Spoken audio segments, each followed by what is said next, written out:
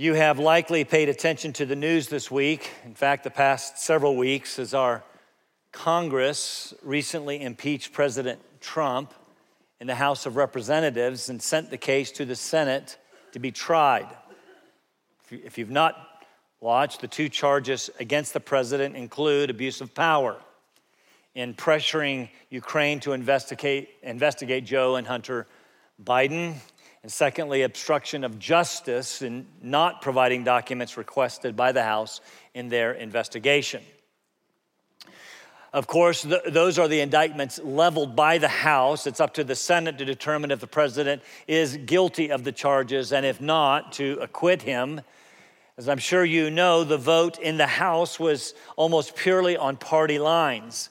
And if it follows suit in the Senate, the president will be acquitted. Now, depending on who you listen to, CNN, Fox News, or my personal favorite, Facebook, you likely have strong opinions about the proceedings, as do most Americans. In fact, I read some of your opinions. Your opinions. Are you nervous? I'm not going to read them. On Facebook. The question for us is, how do we respond in the public arena to such proceedings? Perhaps a better question, how do we respond and preserve our Christian witness in the public arena? Or does that matter? Is it true religion and politics don't mix? And so we can act righteously regarding religion and throw spiritual propriety to the wind regarding politics. You say, I have the right to my opinions, to express those opinions as an American citizen. Of course you do. But how does the manner of such expression affect your Christian witness, and does that matter? Does the Bible have anything to say to the 21st century church regarding this issue? I believe it does. I would suggest further, I know of no other country in history in which Christians can act like Christians in the public political square. We can. And we should. I could ask it this way to spark some of your thinking as we think about our own country. What kind of government is best? And you say, well, duh, Scott, we live in the good old US of A. Of course, that would be a democracy, or better, a republic, a government of the people, by the people, and for the people, where we elect others to represent us. So a republic, like the one we have, in which those duly elected officials are currently quarreling at the highest levels like school children and have to be corrected by Chief Supreme Court Justice Roberts. Or the one where name calling and mocking at the highest levels on Twitter is acceptable. Okay, republic. Is it Republican, Democrat, Libertarian, or Independent? And I would suggest we have all of those represented in this room.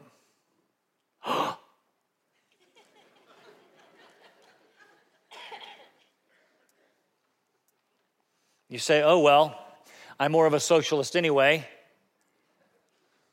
Maybe not communism, which is just really a guise for totalitarianism. Socialism, where we look out for the laborer, where we all share equally. I won't get into all of the philosophical and historical reasons why a forced redistribution of wealth and mandated equality has yet to work. Many of you are better suited to the task, but it does appear to have its problems. Okay, how about no government? Anarchy. Maybe Antifa is right. You know, where no one is really in charge, where all just agree to get along, eliminate laws, and allow the natural goodness of people to come to the fore, like Antifa. Will that work? Probably not. Or okay, how about a monarchy? You know, divine right of kings. Or better yet, how about a theocracy? That's where we're headed anyway, where the King of Kings and Lord of Lords rules. You may be interested to know that there are some groups out there that are committed to what's called a theonomy, of bringing God's rule to earth right now by obeying the Ten Commandments. But here's my question. Until then, how this rule of law based on religion, which one? Islam, Sharia law? We'll have a burqa cell in the atrium after the service? What about the law based on the Ten Commandments? Yeah, maybe we should post them in the courthouses and public buildings. After all, our country is founded on the Judeo-Christian ethic, right? The only problem with the law is people can't keep it. That's why we need courthouses. Which is why we need the grace and forgiveness of Christ under the new covenant, you see. Maybe deciding which form of government is best would be a bit challenging. Although to be clear, I am deeply thankful to be an American.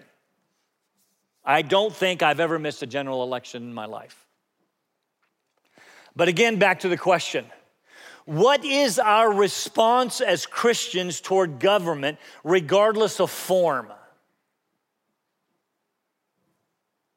Whether we live in the United States or Iran or Russia. They have Christians, you know, or China or Cuba. Again, that's a better question because the Bible actually tells us. We've been in a study of 1 Peter.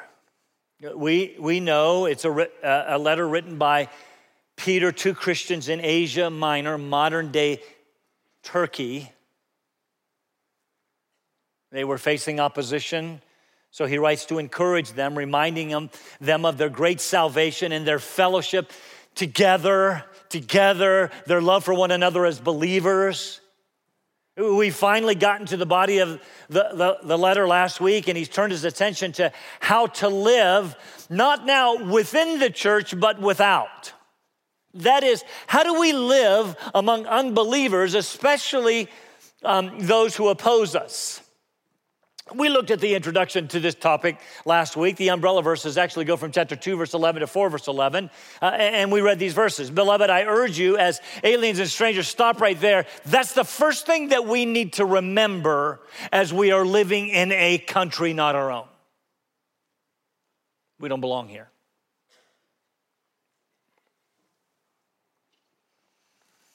Abstain from fleshly lusts which war against the soul. Keep your behavior excellent among the Gentiles, so that in the thing in which they slander you as evildoers, and we saw that they did, they may, because of your good works, good deeds, as they observe them, glorify God in the day of visitation. Keep your behavior excellent. The word is beautiful. Among the Gentiles, unbelievers, so that even though they mistreat you, slander, ridicule, oppose you, they may see your good deeds and glorify God when he returns. I suggested that means they will be attracted to the Christian faith by your beautiful life and believe the gospel and glorify God by their faith when he comes back. Our good lives can actually be used by God to draw people to himself. Conversely, if we're Christians and don't live like it, we can do damage to the gospel. I mean, we've all known people who say, I would have become a Christian if it wasn't for Christians.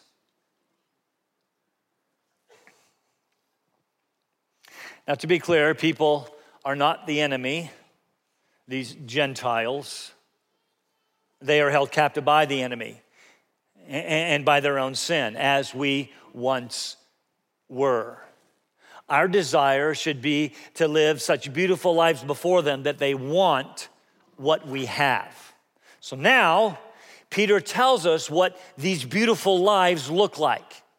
He talks about relationships with three groups of people: believing citizens and unbelieving governments, unbelieving slaves and believing masters, employers, employees for us, and believing wives and unbelieving husbands. And in the middle of all that, he gives us the wonderful and challenging example of Jesus himself. That's 2 weeks from today, Lord willing. I can hardly wait. And we're going to see some words or some concepts repeated. Honor or respect, and the S word, submission.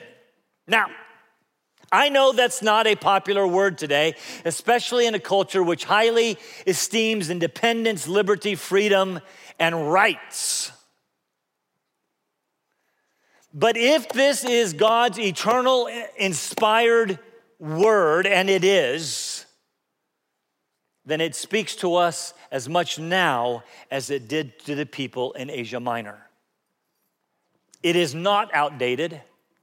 It is not archaic. And so, for example, verse 13 starts with, submit yourselves to every human institution. Verse 18 says, servants, be submissive to your masters. In chapter 3, verse 1 says, in the same way, you wives, be submissive to your own husbands. He starts with the relationship between people, that's all of us, and governing authority. You see, Peter's readers were under the rule of Rome, the Roman emperor and the Senate, complete with local ruling officials, governors and procurators and the like. And so Peter writes, 1 Peter 2, verse 13, submit yourselves for the Lord's sake to every human institution, whether to a king as one in authority or to governors as sent by him for the punishment of evildoers and the praise of those who do right. For such is the will of God, that by doing right you may silence the ignorance of foolish men. Act as free men, and do not use your freedom as a covering for evil, but use it as bondslaves of God. Notice, in your freedom, you've changed masters. And he sums it all up. Honor all people. Love the brotherhood. Fear God. Honor the king. Our outline looks like this. We're going to see this submit to governing authorities and then serve as God's slaves, and then summing it all up, honor everyone. Not agree with everyone, but honor them. By the way, just so you know, we're going to spend most of our time in the first point. So when I finally get to, and now point 2, don't pass out. Notice Peter says, submit yourselves. In other words, you, right now, he's telling us, you take the initiative. Yes, governing authorities can demand your submission. They can make you bow to their supreme authority by force. But Peter says here, if you want to live beautiful lives before unbelievers, submit yourselves. Make a willful decision to live a life of respectful submission. I'll come back to that one. Submit yourselves for the Lord's sake. That's an interesting phrase. This Lord's sake probably means 2 things. First, we submit for his sake, that is for him. That's what we're doing here. Everything is for him. It's ultimately Christ that we are serving, and we want to make him known by our beautiful lives. So our submission is ultimately for his sake and for his glory, to make him known. But the idea also likely includes the idea of submitting under his will. In other words, listen carefully, our submission to governing authorities should be consistent with our submission to the lordship of Jesus Christ. Meaning we submit as long as those commands or that obedience does not violate God's commands. If they directly violate God's commands or his character, we then do not submit. There is a place, in other words, for civil disobedience. Probably not anything to do with paying taxes, by the way. And so, for example, on the one hand, if the government demands paying taxes, we pay our taxes. Even Jesus said that, render to Caesar the things that are Caesar's, and to God the things that are God's. The government commands us to obey traffic laws. My wife is gonna be shocked that I wrote this one in here. We should be faithful, law-abiding citizens. Further, if in a democracy or republic, I'm throwing this one in at no extra charge. In a democracy or republic, if we have the right to vote, we should exercise that right, giving us incredibly a say in our government. Do you know how many people in the world, across the world, throughout time would love to have the rights that we have? But there are times when the government demands things which are inconsistent with our Christian faith. And there are lots of biblical examples. Let me give you some. One is found in Acts chapter 4. We talked about that a couple of weeks ago. Peter and John went to the temple to pray. Along the way, they healed a man lame from birth. He was over 40 years of age. It caused quite the uproar. So Peter and John were arrested and put in jail overnight. The next day, they were made to stand before the Sanhedrin, the high priest, the chief priests, and the elders, after testifying that they had indeed healed this man in the name of Jesus. Don't miss that. In the name of Jesus, whom they crucified, they found themselves in further hot water. And so we read these interesting words in Acts 4. But when they, the Sanhedrin, had ordered them to leave the council, they began to confer with one another, saying, "What shall we do with these men? For the fact that a noteworthy miracle has taken place through them is apparent to all who live in Jerusalem. We can't deny it. They had done something good, you see. And we can't deny it. The guy's walking around. But so that it will not spread any further among the people, let us warn them to speak no longer to any man in this name." Now you have to know that Rome granted local governments, i.e. the Sanhedrin, which was the Jewish ruling body, limited power, limited authority. They had the full might of Rome behind them in such matters. They had the legal authority to make such a command. So what would happen? After all, the last thing Jesus told his disciples before returning to heaven was to take the gospel to all nations, to make disciples of Jesus. So what would they do now? Listen, it is not too much to say that Christianity hung in the balance. Clearly, the command of governing authorities, the Sanhedrin, contradicted the command of Jesus. And when the Sanhedrin, the council had summoned them, they commanded them not to speak or teach at all in the name of Jesus. But Peter and John answered and said to them, "Whether it is right in the sight of God to give heed to you rather than to God." I love the way they said that. "You guys decide, should we obey you or God? You be the judge. For we cannot stop speaking about what we have seen and heard." When they had threatened them further, they let them go, finding no basis. Remember, they'd only done something good. Finding no basis on which to punish them on account of the people, because they were all glorifying God for what had happened. The people had observed the good deeds, you see, and they were glorifying God. That's how we're supposed to live. The Sanhedrin commanded them to do something that they could not do. We cannot stop speaking about Jesus. And by the way, you should know that they did not. And most of the disciples, I think it's 11 of 12, gave their lives for disobeying this command.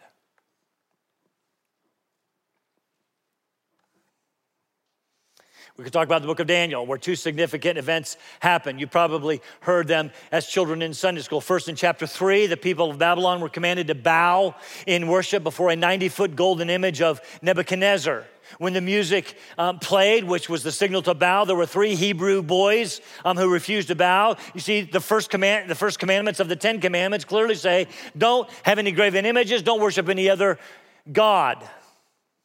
You know this part of the story, Shadrach, Meshach, and Abednego, right? We're cast into a fiery furnace, but God walked with them and they came out unscathed. Their clothing didn't even smell like smoke.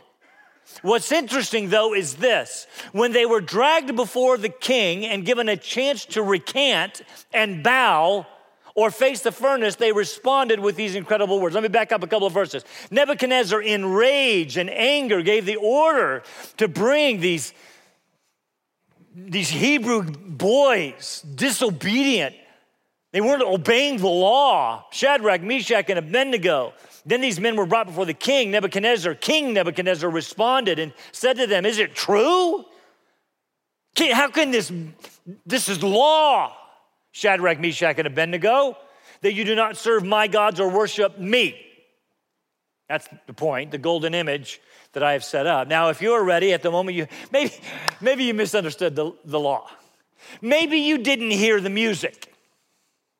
When you hear the sound of, listen, let me make it very clear. When you hear the sound of the horn, the flute, the lyre, the trigon, whatever that is, psaltery, and bagpipe, and all kinds of music, to fall down and worship the image that I have set up. If you do that, okay, it's good, we'll be fine, I'll let you go very well.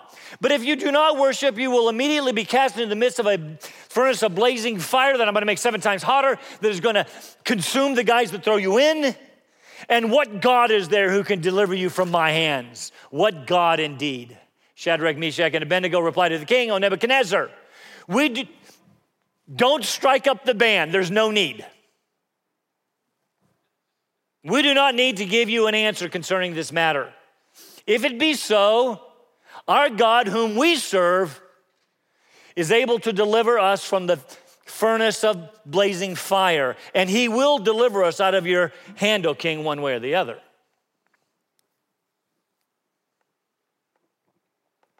But even if he does not, let it be known to you, O king, that we are not going to obey the law. We're not going to serve your gods or worship the golden image you've set up. Do you see? Our God is able to deliver us from the fire, but even if he chooses not to, know this, we will not obey the law. We will not bow down and worship the image. Come what may, we will obey God rather than men. Last one real quickly, it happened in Daniel chapter 6. Everyone in the Medo-Persian Empire, this was after Babylon, Nebuchadnezzar's passed off the scene. The Medo-Persian Empire is commanded to pray to the king for the next 30 days. Anyone who prays to God other than King Darius would face the lion's den. You know that story. Daniel prays. He spent the night with the lions, came out unscathed. He could have been eaten alive. I want you to look at those two. The reason I gave both of those stories, I want you to look at them. Burned alive, eaten by lions.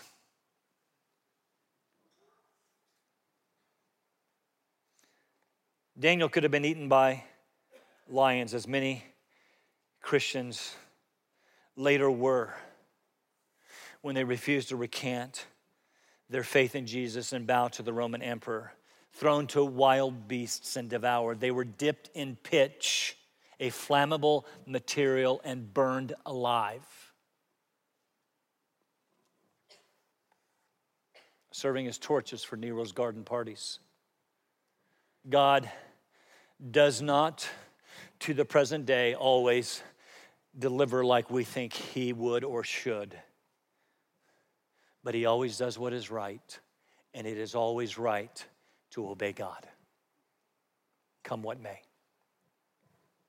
How might that look today? What if you're living in China and they mandate abortions because you can only have one child and you find yourself pregnant with a second? What if your governing authority demands you recant your faith in Jesus or face stoning or beheading in the 21st century? What if they command you to not teach everything in the Bible because it's considered hate speech, like in Canada? What if they command you to not meet in Christian gatherings, worship services, or the underground church? What if they tell you evangelism is punishable by torture, imprisonment, or death? What if they outlaw the Bible? What would you do? These are clear examples of that which requires civil disobedience. We must keep moving. I'm still on verse 13. Submit yourselves for the Lord's sake to every human institution. Interesting translation. The word is actually submit yourself to every human creature or creation.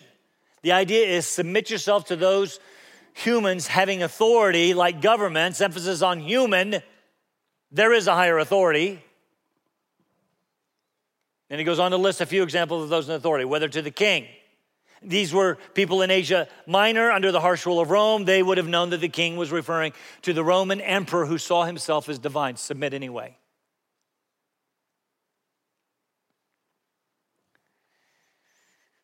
If our dating of the letter of Peter is right, then he wrote when either Claudius or Nero, 40s and 50s, were emperor. Both of them, by Christian standards, were awful emperors. Nero's the one who started the fires in Rome and blamed it on the Christians. He's the one who started the first official persecution against Christians. He's the one who had them arrested, sewn up into animal skins, and thrown to beasts in the arena.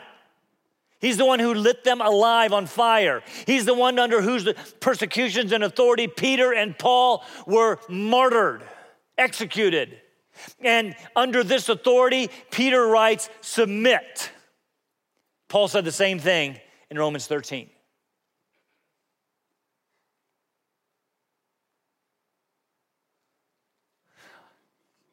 All of a sudden, it makes Schiff and Pelosi look tame.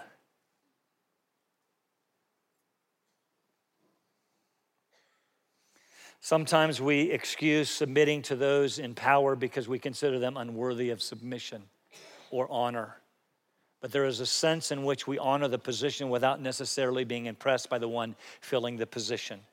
Respect the position even if you cannot respect the person. As I suggested earlier, there's perhaps no other country in history where submission and honor to those in authority has been easier. So this submission, got to move fast. So this submission is due the highest authorities down through their designees, governors. The entire structure and hierarchy of government deserves our faithful, honorable submission. After all, Peter tells us they are sent by the king to govern, to maintain some semblance of order. Governments generally punish evildoers, that is, those who break laws, and praise those who do right. That was more common back then. Governments more readily recognized good behavior. They would erect statues, things like that. We see it every once in a while when medals are given to soldiers, medals or certificates of honor given to citizens. The point is, here's the point. Be like those who deserve praise from governing authorities rather than those who are considered evildoers. Immediately, I know your objections. You say, what if we don't like those who govern, and we especially don't like their laws? It does not matter. Almost any government is better than anarchy. And ours is to submit inasmuch as those laws do not contradict God's commands, whether we like those in power or not. Nero or Constantine, the one who legalized Christianity. Nero or Constantine, Democrats or Republicans. It has been rightly noted, I believe, that the church often calls for prayer for Republican presidents and simply castigates Democrat presidents.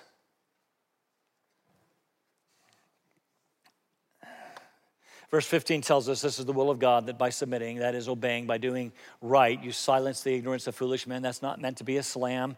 Remember, unbelievers will malign us. They will accuse us of evil. But by our good deeds, to include our obedience, we silence them. You see, they are simply ignorant and foolish in their willful disobedience. That's what they are. They're still trapped in sin. So they are ignorant, foolish people. Bringing us to verse 16, second point. Remember I told you, hold on. Because about now, Peter's readers and you are saying, wait just a minute, I got my rights. What do you mean I have to submit? I mean, am I not free because I'm a child of the King of Kings? Yes, you are. That's true. And it's true you have been freed from the tyranny of sin. And so Peter says, act like free men. You're free to serve. You've just changed masters.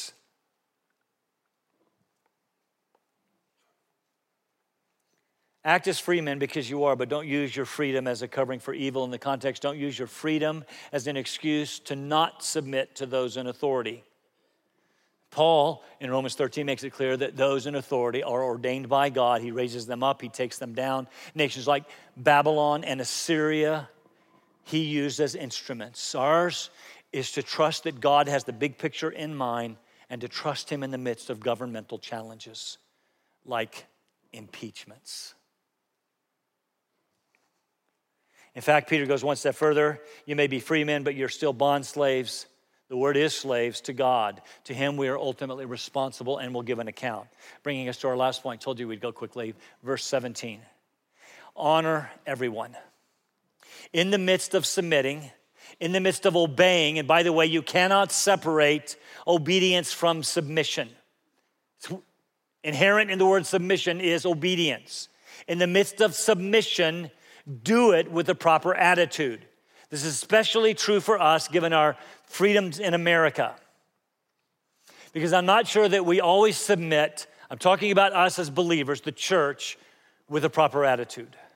Look at these 4 very clear commands. First, honor all people, from the king to the lowest of the low. How can Peter say that, especially when such people may be oppressing us, especially when governmental authorities are so rotten to the core? Maybe they're ridiculing us and persecuting us. How? Because they too, listen, they too are made in the image of God. We can at least honor that. Remember the overriding principle throughout these chapters, it is our desire to live beautiful lives, honoring people, respecting people, because we want them to come to faith in Jesus Christ.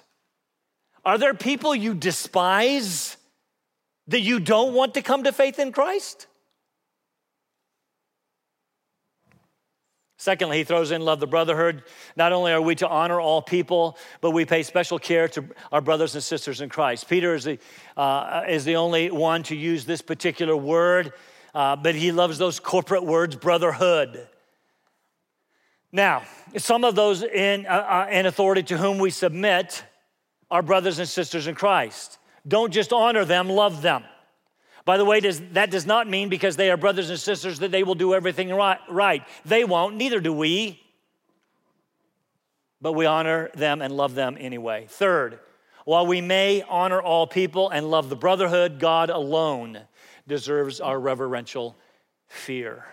I think Peter is adding a word of encouragement here. Yes, I know that you are oppressed. I know that you are opposed. Yes, I know that I'm telling you to honor all people, including those atrocious governing authorities.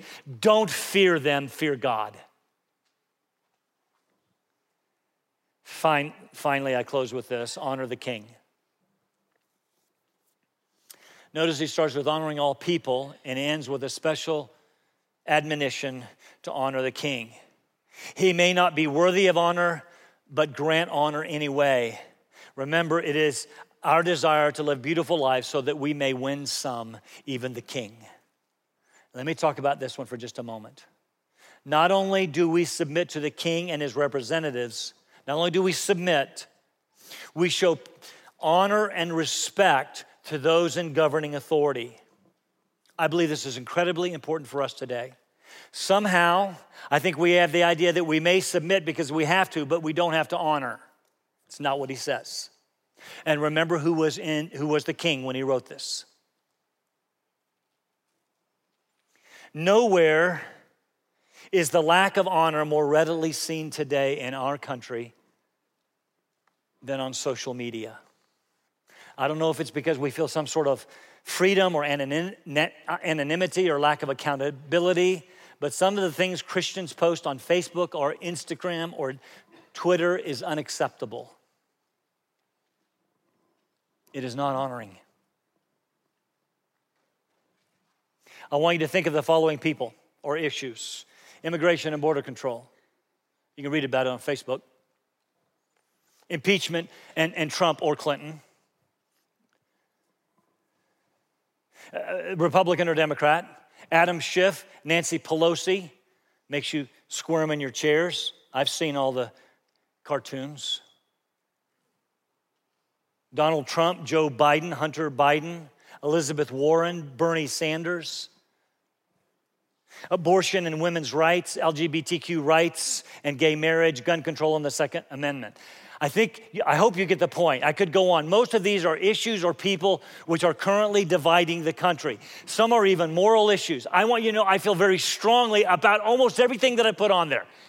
To be clear, I believe most of them are moral.